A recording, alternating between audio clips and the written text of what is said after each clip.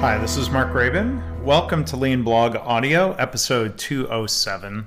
This is a post for May 12, 2017, titled 3 Recent Audience Questions on Kaizen and Continuous Improvement, Engaging People, Spreading Improvement. I recently gave a talk at a healthcare organization about lean and continuous improvement. There were so many questions we ran out of time at the end, so here are 3 questions that were sent to me afterward, along with my thoughts, and I'm sharing those for some broader discussion here. So question 1. Many CI projects, continuous improvement projects, seem to come to a conclusion where some resources are needed.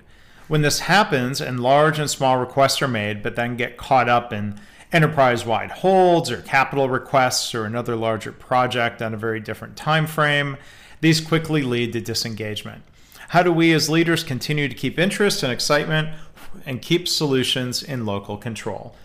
So here's my response. Well, when I think of CI, the word projects isn't the first to come to mind. Every organization, probably in the history of mankind, has taken on big projects. Big projects are often quite necessary and important. Big projects tend to be selected in more of a top-down way, being strategic compared to small Kaizen improvements that, by their nature, must be initiated by staff. If employees have ideas that require spending approval or the capital budgeting process, that's sometimes necessary. What's unnecessary is for small requests to be held up in any sort of bureaucracy. Decisions about moving forward to test a small improvement should be kept under local control. For one, you get better decision making, and secondly, you get faster improvement without rejections or delays that are going to, of course, demoralize people. If all you're getting within a team is big, expensive solutions to big problems, try to redirect them to small improvements that can be kept under local control. Once people know where to look, it's said that 80% of an organization's improvement potential comes from small, staff-driven ideas. This is their realization at ThedaCare over time after starting with bigger rapid improvement events as the only model for improvement. Research from Robinson and Schroeder also points to a fairly consistent 80% number. You can hear my podcast with Alan Robinson about their book, The Idea-Driven Organization, in my Interviews podcast series, episode 217. You can find that by going to leanblog.org/217. You can also find that podcast in iTunes and all the other podcast directories. Question 2. What mechanisms do large health systems have to disseminate best or better practices across the system? Here's my response. I've seen a wide range of tools and methods used by large organizations to help spread and share improvements. Maybe better practices is indeed a best practice term here. Many organizations tried shared drives with Word or PowerPoint files to share ideas and Excel spreadsheets to tabulate results.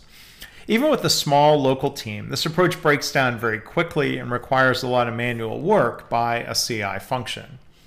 Some have used SharePoint to build a more robust solution, but that can take a while to build and can be very expensive. Some, like my healthcare Kaizen co-authors health system, have built a homegrown web-based database for tracking completed Kaizen improvements and to help tabulate results. We wrote about this in our book.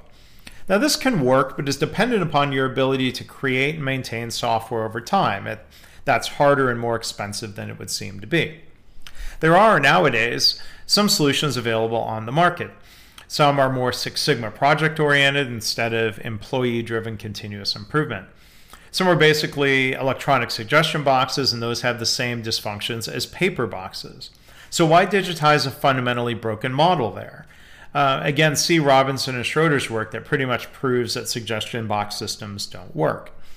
Now, I'll state my conflict of interest here as a contractor and part owner of the company, but I've been involved with a software company called KaiNexus for almost 6 years now.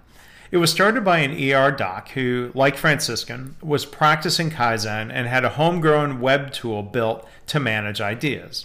That was eventually spun off as KaiNexus, a product that I think is best suited for a wide range of continuous improvement needs. And you can check out the KaiNexus website if you wish at www.kainexus.com. So here's question number 3. What are some tips to engage disengaged teams? In a large team, some smaller subsets are very engaged and others don't want to participate in Kaizen. So here's my response. If I understand the question right, you're asking about disengaged individuals within a team of people who are otherwise or mostly participating in Kaizen. While the Kaizen mindset says that everybody is capable of being creative and being able to participate in improvement, a common reality is that not everybody will want to participate.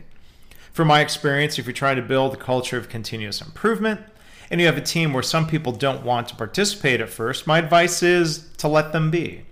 Engage with the early adopters and the volunteers. Effective Kaizen is always, at its heart, voluntary anyway.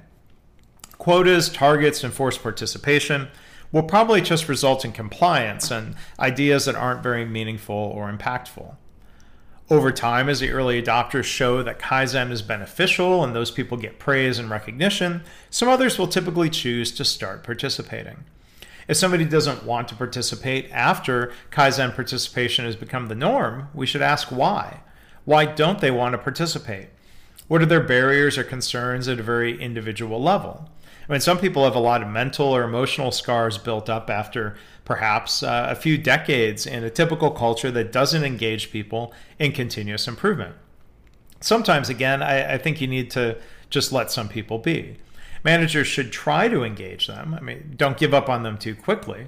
But some people will make it clear they just want to show up and do their job well. And you can probably accept that even if it's not ideal. I mean, sure, we'd like everyone to have two jobs, if you will, doing work and improving work, but you can't force the issue. Engage with those who are willing to engage. If there's 10% who exclude themselves, it's probably a better use of leader time to engage the willing 90% in more improvement than it is trying to force every single person to participate. So those are my thoughts. I'd love to hear your comments and responses to what I think are some fairly common questions. You can do so by going to leanblog.org/audio207. If you go to that webpage, you'll also find links to our book, Healthcare Kaizen, to the work by Robinson and Schroeder, and other good stuff to check out. So again, as always, thanks for listening.